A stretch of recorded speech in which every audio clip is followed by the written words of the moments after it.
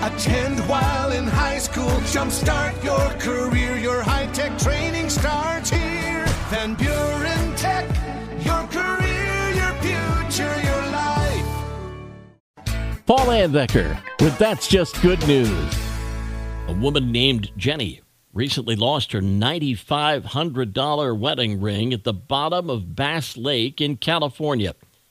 She was devastated and connected with a scuba diver named Michael Pelly, who's better known as Mermaid Mike, famous for retrieving people's lost belongings underwater.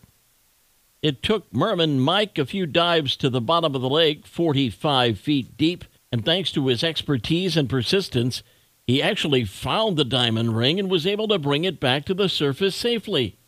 Oh, there was some luck involved, because even Mike admitted that the odds of finding the ring were pretty slim. And when Mike finally emerged from the lake, Jenny and her friends cheered for joy.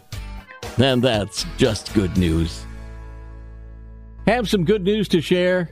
Email paul@wcsy.com.